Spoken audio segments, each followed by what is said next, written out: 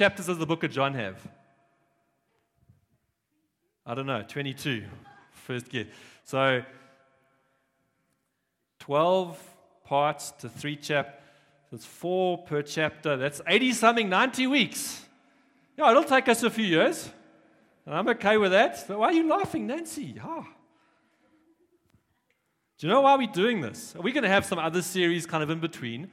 But it's so important that we have a whole Bible theology. That when we preach through every single scripture. We don't pick and choose. Have you ever been to a wedding? And you want to be at that wedding where the father of the bride is wealthy and they're the ones who pay for the reception and all the food and the buffet. And you can go and pick exactly what you want. We can't treat our faith the same way. This is my favorite scripture. This is my favorite passage. And because we can very easily just pick the ones we like and just stew on those. Oh, they make us feel good, don't they? But actually, we should have a whole Bible theology. And that's why we're preaching through this book one section at a time. So we're preaching through it to make sure that we don't just choose our favorite verses, because going through the Bible this way forces us to look at scriptures we wouldn't normally, that might make us feel a bit uncomfortable, or I don't know what that scripture means, but now I've got to preach on it. It's really, really important. Because 1 Timothy 3:16 says, all scripture is God-breathed and is useful for teaching, correcting, rebuking, training in righteousness. In other words, every single scripture, every single verse is useful, is helpful, is beneficial, is good for you. Every single scripture. And surely we would want to have the most benefit from our faith. Right? 3.5 months ago, I had a shoulder operation. So I'm still in recovery. I went to the doctor this last week for the final checkup, and he says, it's 14 weeks after your op. How's it feeling? I'm like, it's still actually quite sore. And he's like, 14 weeks, you're about 70% recovered. I'm like, what? How long does this take? But I remember him saying right at the beginning, you don't have to go to physio. Because physio will just speed up the process of recovery. It'll help you, but it's not gonna make it better in the long run. It'll just take you longer if you don't do the exercises and go for the physio. So I'm like, no, I want every benefit possible. So I went to the physio. It's the same with our faith. We should want every benefit that God offers. And if all scripture is God-breathed, man, we should want to know all scripture. Because Jeremiah chapter 1 says, God watches over His word to see it fulfilled. God doesn't watch over our opinions or our ideas or our activities. He watches over His word to see it fulfilled. Jesus told a parable about a sower who sowed seed. And He said, when the seed fell on good ground, when the heart was good inside that person, it received the word. There was a harvest. What was the harvest? 30, 60, or 90-fold. Right? In other words, if you invest 1 unit into a good heart to receive God's word, what is the reward? What's that financial term for the return? What's the return? 30 times at least. Right? If someone said to you, hey, put 1,000 rand into this investment and in a month's time you can have 30,000 rand, you'd all think, this is a dodgy scheme. There's no ways the returns can be 30 times. But God says, if you invest in His word, the returns are 30, 60, or 100-fold. I've been reading through the book of Acts in my devotions. We'll come to John sometime today. Promise. Been reading the book of Acts, and it gives the most amazing picture of this early church, what they did, and Peter's adventures and Paul's adventures, planting churches and breaking into new regions. And in Acts 2, we get the snapshot of this brand new church that has started. Acts 2:42 says, and they devoted themselves to the apostles' teaching, to the fellowship, to the breaking of bread, and to prayer. And I would love this church to be devoted to the Word of God. The apostles' teaching, we have it now in the Bible. I would love us to be devoted, that when it comes to life group, we're excited to discuss and unpack a scripture together. We're excited to get around God's Word. I'd love us to be devoted to God's Word.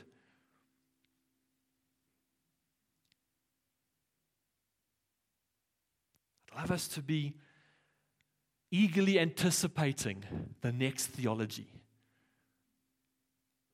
Again, it's another 2 hours out of my Sunday. I only have 2 days for a weekend, and now you're taking like a tenth of that day. 2 hours a month? That's not too little to invest in God's Word in your life. Imagine we were so excited. We can't wait for theology. Imagine when we're training our kids and talking to them, the Word of God just comes out naturally. I get quite worried when I see our generation, including myself. I get concerned because I think the easy access and the wide availability of the Bible has made us lazy.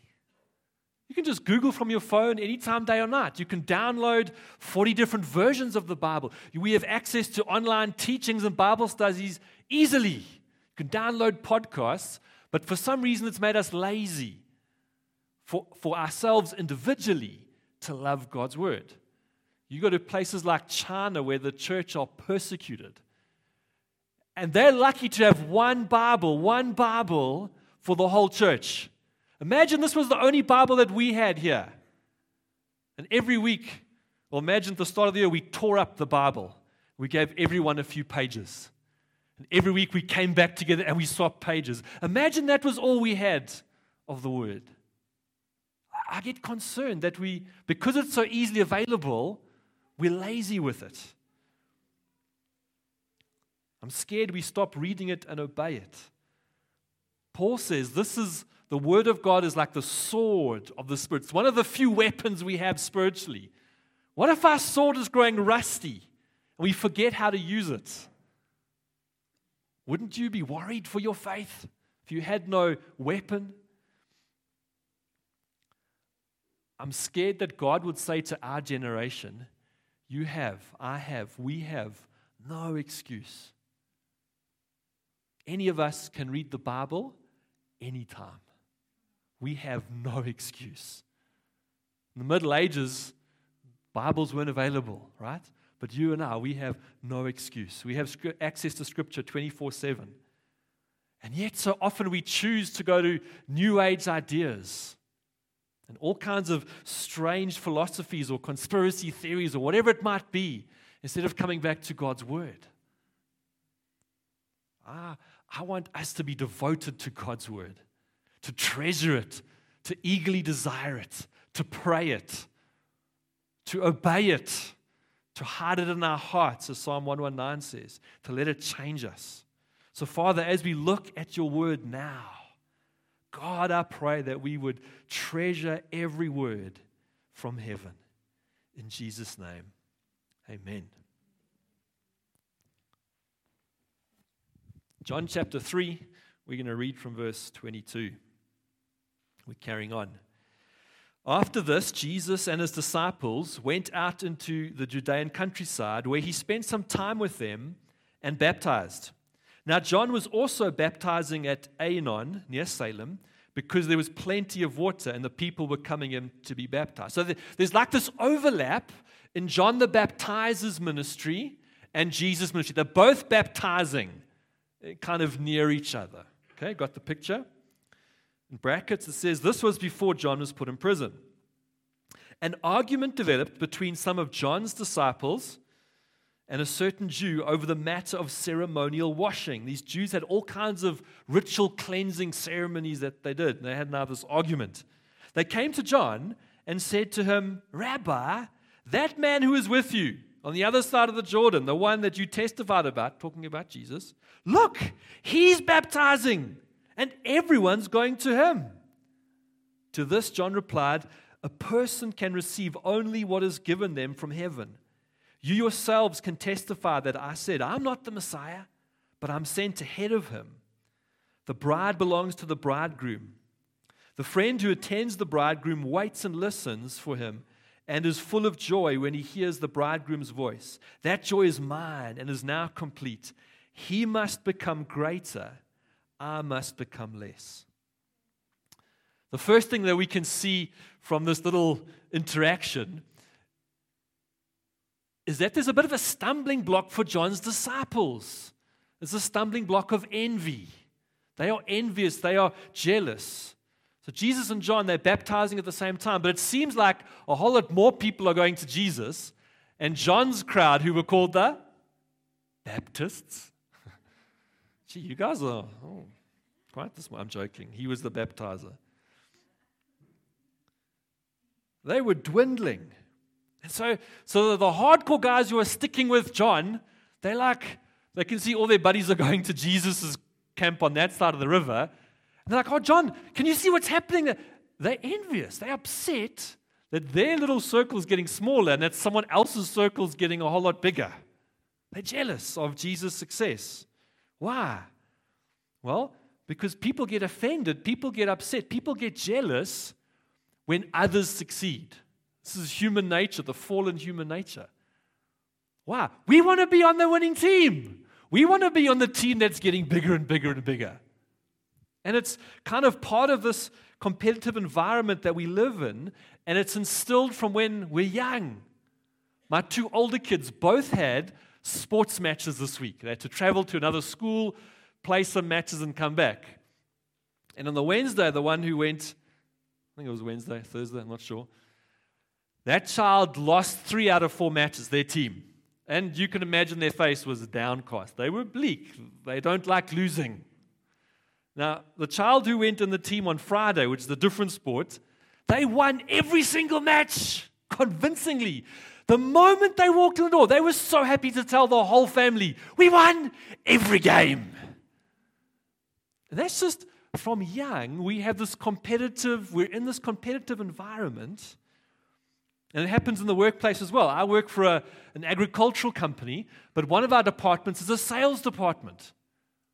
And there's always competing. Why? Because they want to sell more than the guy next to them. And sometimes they compare to the guy or the girl next to them. They're like, it's not fair. No wonder this person always has greater sales and profit.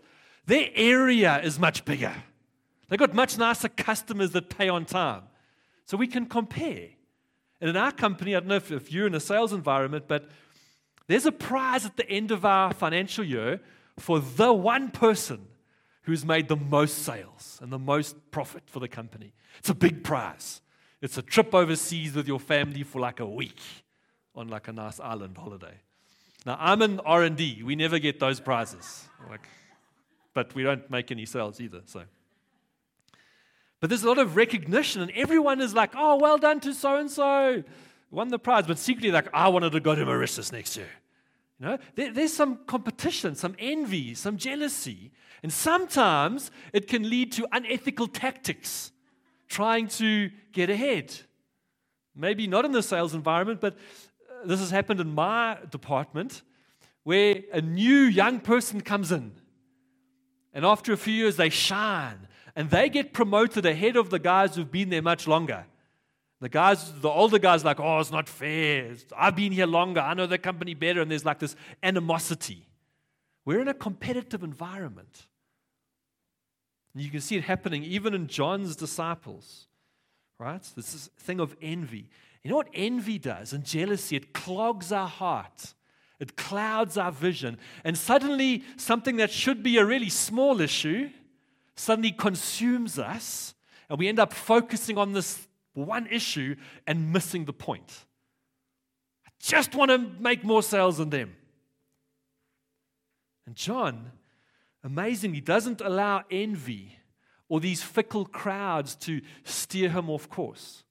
And this kind of envy happens throughout church history. Go and read the last 2,000 years of church history. What happens? Well, this is what happens. God does something new. There's a new ministry that's birthed. A new denomination starts. And it's exciting, and God's blessing it. Maybe lots of people are getting healed in that ministry or that denomination. Or lots of people are getting saved. Or lots of people are going out and planting churches. Or maybe lots of songs are being written, whatever it might be. God's blessing a new thing, and the older servants of God, they get suspicious. We've served God a lot longer than they have. Is it even real? Is that just, that's the flesh? They think that maybe. Actually, God is doing a new thing. We can get envious of it. And actually, we should be glad and we should rejoice when others or other ministries or other churches are being successful. I say successful like God's kingdom's advancing. We should be glad, not mad, especially if it's not in this church or not part of the network that we connect with NCMI. But we can so often get suspicious, or is that thing real? I don't think that's from God. We have to acknowledge if God is at work, acknowledge it. We're here for the kingdom of God, not for the church of Eden Glen, right? Second thing we can see in John is that there's an antidote for this envy, this jealousy, and it's humility. John displays amazing humility, even though his own disciples are full of envy and jealousy. He's got this amazing humility. He says, a person can receive only what has been given him from heaven. Wow, underline that in your Bible. You can only receive what God has given you. And that is so humbling and so freeing, right? I know God hasn't given me the ministry of leading worship. And you should all be very grateful that I don't sing on stage, right? And I'm secure in that. It took me a few years, honestly, it took me a few years to get to that point, but I'm secure. I don't worry that I should be a worship leader. I'm secure of what I shouldn't be. And any ministry should be God-given. John the Baptizer, his ministry was given from God, right? Jesus' ministry was given from God. There should be no ever comparing or competing if it's given from God. And you and I shouldn't want any ministry unless it's given from God. No ministry is worth having or being part of or leading or unless it's given from God. And if God works in someone else's ministry, we should be so excited and glad that he's doing something. John describes his role like the friend of the groom, like the best man. Of the guys here, who's been a best man at a wedding before? A few. Okay. Some embarrassed, there's some shy guys. Once I was a best man. And I think all the other guys saw how bad I was and never invited me to be their best man. I don't think I did a great job, but I did one or two things okay. But the best man has a really important role. His role is to make sure that on the wedding day and leading up to the wedding day, things are ready so that the bride and the groom can come together and get married. That's the basic bottom line. And he has to make sure the groom to be is dressed, ready, in his right mind. All the important stuff is taken care of. But he knows, the best man knows, he's not the star of the show. The moment the bride comes down, he's got to step back and fade into the background. And John says, I'm like the best man. And I can't wait. My joy is complete that the groom is here, that Jesus is here. And so you and I, friends, we have a distinct functional role, but it's not to take the limelight from the groom. You see, John knew what he was called to and what he wasn't called to. He knew he wasn't the Messiah. Didn't try and pretend. He didn't hope. He just knew what God had called him to. So he was being faithful with what God had given him, of saying the Messiah is on his way and of pointing him out. He was realistic. He had a sober understanding of his part within God's greater part. And he didn't overplay it. He didn't think he was more important than he was. And he didn't underplay it. He didn't have a false humility. Oh, my part's, it's not really important. I'm really nothing. There wasn't a false humility either. He understood his part within God's greater plan. And so he stayed in his lane. He didn't try and run someone else's race. Another scripture in Hebrews, run the race marked out for you. He didn't try to run someone else's race. He knew where he was called. And so humility, I think, is Part of it is knowing and accepting and rejoicing in what God has said about us and what He has called us to, and not overemphasizing that importance and not downplaying it either. Just being sober. Yes, I am Glendon. I'm not called to lead worship. I'm called to worship, maybe not to lead worship, called to other things. Humility causes us to be self-effacing. It's not about us. It's about the groom and his bride. So one picture that Paul uses for our different functions and our different roles is the picture of the human body, all these body parts in 1 Corinthians chapter 12. And he says all these body parts have to be joined together. You can't have pieces of the body all over the place.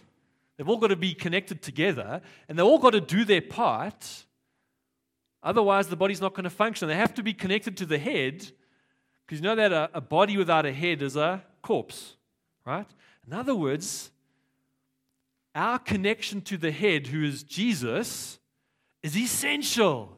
If we want to have the life of God, we need to be connected, number one, to the head. We have to have our own personal relationship. Our source must be Jesus. We've got to be connected to Him. And we have to be connected to the body, this local church. We've got to be stuck in here, as stuck in as my arm is stuck into my body. We've got to be connected and part of it. And not just that, but if you're a body part, and we're all body parts, we have to do our role. Has any one of you had a kidney that just said, hey, I'm on holiday this week. Don't eat any heavy food? No, it plays its part day in, day out. Imagine if your eyes said, hey, I'm off. You'd walk and bump into stuff. You wouldn't be able to drive to work or to look at your phone. And Paul says actually every body part's needed, and if some of them aren't playing their part, it's a disadvantage to the body.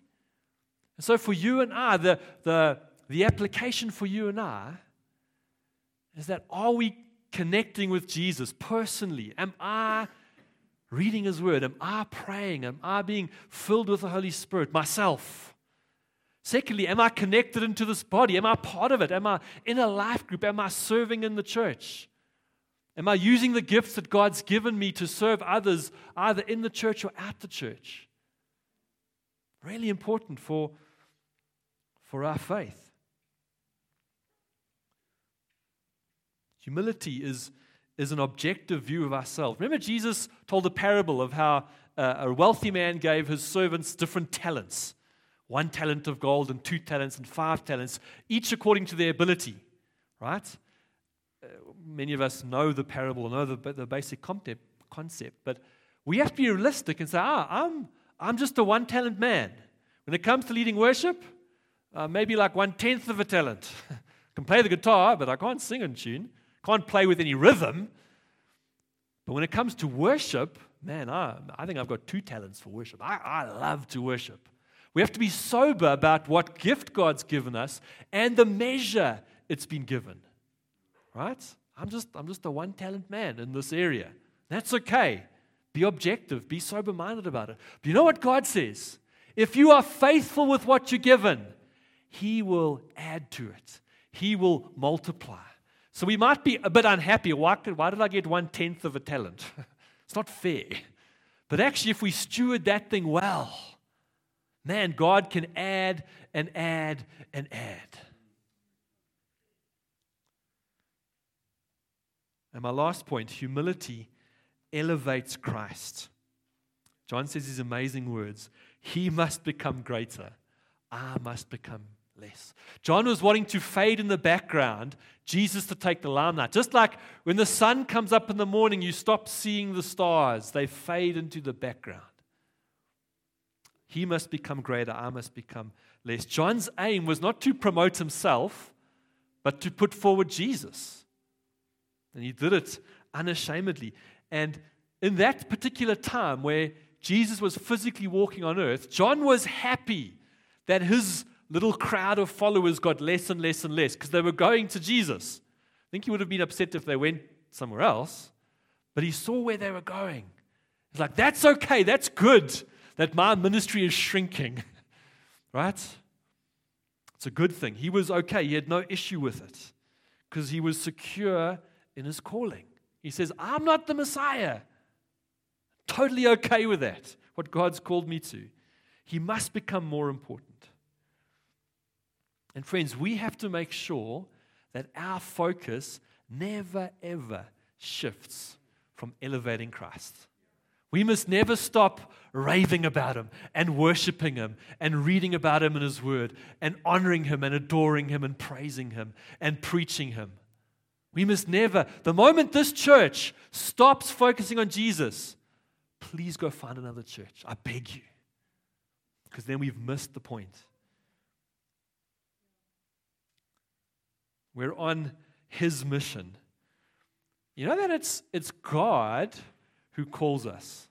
You know that. It's God who calls us. Sometimes we can personalize our call. Oh, it's my call. Actually, I don't think it is. I think it's God's call for my life. It's not my call for my life. And I think that there's a kind of like a balance we have to walk, because there is a sense that I have a part to play in God's plan. And there's no one else like me on planet Earth, and so I have a unique part. And therefore that part is important because God didn't make another person like Glendon. Yeah? That is true, absolutely. But it's my part within God's bigger plan. And sometimes I think as preachers, and I think I've made this mistake sometimes, we tend to overemphasize how important my part is. Don't you know, Claudine, God's got an amazing destiny for you. You can't even imagine how amazing God's plan is for your life. You can't even think or dream. It's way bigger than you think. And we can overemphasize my part in God's kingdom. Well, because you want to make sure we understand how important it is that I do play my part. You try and maybe convince people to get serious about God and run the race that's marked out for them. But I think sometimes we can major too much on that. And that is true. It is important, every one of our calls. It is personal, it is unique, it is specific, it is one of a kind. But it's God's calling over all our lives that brings the kingdom into planet Earth. The problem, if we overemphasize, if we major on something that's true but is really a minor part of our faith, we can have this gospel that's all about me. Don't you know Jesus died for me, and God is here to bless me? And then if He doesn't, I point a finger and say, it's not fair. They are blessed, but why not me? It's not about us. Right? He must become greater, we must become less. There's a song, and I think you'll know why I'm not going to try to sing it. One of the lines goes like this: I'm just a nobody trying to tell everybody about a somebody who can save everybody. That's humility. I'm just, in the greatest scheme of things, I'm just no one. Yes, I'm a child of God. I have royalty, I have authority, all that is true. But if the greatest scheme of things, it's all about Him, this somebody who has saved us. And as a church, we want to point people to Jesus. Just like John the Baptizer was saying, I'm not the Messiah, rather go there. We want to point people to Christ. Not to us, not to our ministries, through the ministries to Christ. You put up the logo for Hope City Church. I think it's probably the slide after. This is what we're aiming for. Gather, grow, serve, go. We want to know Christ. We want to make Him known. That's all we want to do in Hope City Church. And how do we go about doing that? Is gather, grow, serve, go. You've probably seen that 100 times, right? But we gather like this on a Sunday, not because it's fun. Well, it is fun. Guys are our friends. But we gather to worship Jesus. It's all about Jesus. We gather around Him. Grow. We want to have a personal relationship with Jesus. Not with a whole bunch of scriptures. Not with someone else's podcast in the morning. They're great, but don't have a relationship with Him. With Jesus. So we grow in our faith through a relationship with God and being connected in community. We have life groups because God's design is that we grow best together. And so I want to implore you, not make you feel bad, but if you're not in a life group, you are missing out on God's design for your personal growth. You're missing out. You're going to grow slower than those who are in a life group. Don't feel bad. Just get in a life group. I'm not trying to manipulate you or make you feel sad or it's to your benefit. It's God's design of how we're meant to grow. Serve, gather, grow, serve. We mentioned that briefly. We're meant to serve each other as an expression for God's love because He has saved us. There should be an overflowing gratitude and love to God and what He's doing on planet Earth, which is His bride, His church. It should just flow out naturally. Service and love of other people. We want to serve others out of our love for God. And you know that glorifies God when we serve. Do you know that? I've got 3 kids, and it's happened a few times where I've taken great care and time and pains to go and select a Christmas present or a birthday present. I've thought about it. What is this child? What is going to excite this child? And you go and you think about it and you Google and eventually you find something and then you find something that's in this country that looks similar to that thing in that country and you eventually get the gift. You give it to them on their birthday and they're like, oh, that's awesome, thanks, Dad. They move on to the next present. You're like, you know how much time I took to find that thing? Hey? Just get a puppy. Just going to write that down for future use. One of the saddest things as a parent is if I give a gift to my child or I buy them a nice pair of shoes and they don't use it. It's just sad. Forget the monetary cost, but the time and the heart of wanting to bless them. Now imagine God the Father who has given every one of us gifts, abilities, talents, skills, and we don't use them. Man, I wonder how sad. I just think to myself, there's probably things God's put in me that I haven't yet discovered, right? I hope to discover more of them soon, but I think there's an element of sadness in God the Father if we're not walking out our calling and serving one another with the gifts He's given us. It glorifies Him when we serve, when we connected, when we involved and plugged in. Gather, grow, serve, go. We want to make an eternal impact, not just for this life. Giving to the orphanage, the food, the school fees, that makes an impact for this life. It's good. We should do it. If God stirs your heart, be generous. But we also want to make an eternal impact. So we want to go. We want to be a going church. Jesus left heaven to earth. We want to leave Eden Glen and preach the gospel. Jesus says, go make disciples of all nations. Our view needs to get a bit bigger, church. It does. We might never go, but we can pray for another country. We can pray for a partnering church in another nation. We can get the heart and get behind what they're doing. We were planning a mission trip to Zimbabwe for the middle of August. And I got in touch with the guy who's heading up that particular trip in Zimbabwe. And he said, actually, the date has shifted earlier. It's the 1st of July. So I'm taking a team up on Friday the 30th of June for the 1st of July. We'll be in some Zimbabwean churches on the Sunday the 2nd of July. And we're going to drive back Sunday afternoon, be back here Sunday night. If you want to come on a mission trip, you want to come to Zimbabwe, you need a passport that's not expired, let me know. We'll need 1 day of leave. We'll drive up Friday, we'll be back Sunday night. Let me know if God's stirring your heart to go and preach and be involved somehow, putting a team together for that. I wonder if we could stand, if the band could come up.